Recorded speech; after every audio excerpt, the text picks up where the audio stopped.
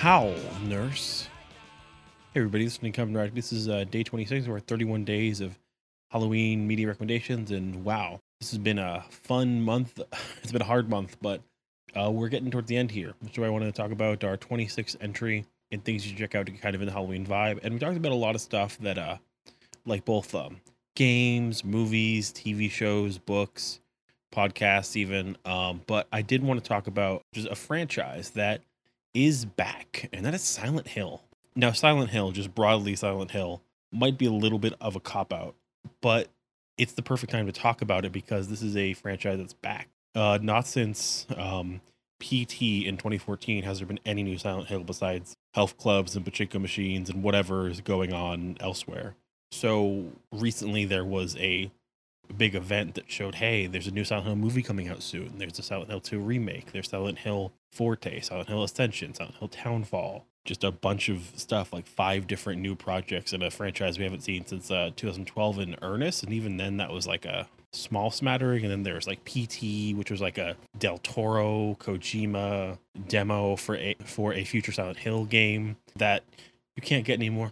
You kind of can, actually. If you look, there are ways to get your hands on PT currently beyond just the re-downloads. There's a method if you have a PS4. But yeah, just see 5 new entries in this franchise coming soon after like 10 years. That's wild. But like, if you don't know Silent Hill, these are psychological horror games, and there's so many great entries in the franchise.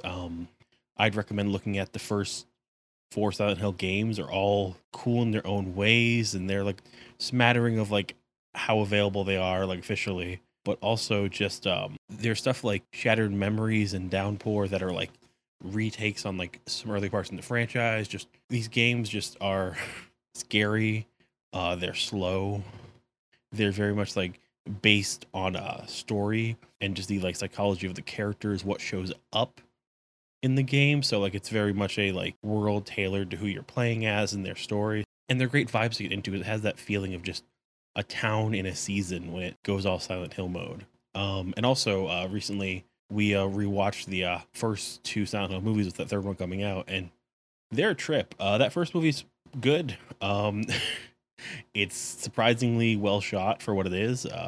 It's a horror movie that like does all these moments to be like, oh, that's that thing from the game and all this stuff. But also just it's a fun movie to watch. That second movie, even funner, even worse made. If you want to laugh at Kit Harington try and do an American accent, literally every time that man spoke, I was just laughing. You don't know how to talk, do you, dude? I'm sorry, but you just it was his first movie, I guess, and he just wasn't good at American accents yet. He just sounds like he's like, oh yeah, I'm looking to find my way. Like he just sounds like he's like Clayface from Batman trying to figure out how to talk. But no, it's just check out Silent Hill. There's some great movies that are like available.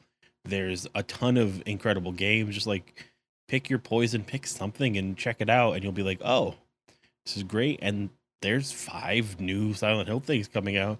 First time in 10 years is anything new for Silent Hill. And now there's like 5 at once the next 3 or 4 years, and all of them look great. That event, looking at them, look incredible. So yeah, that's our day 26 recommendation, Silent Hill.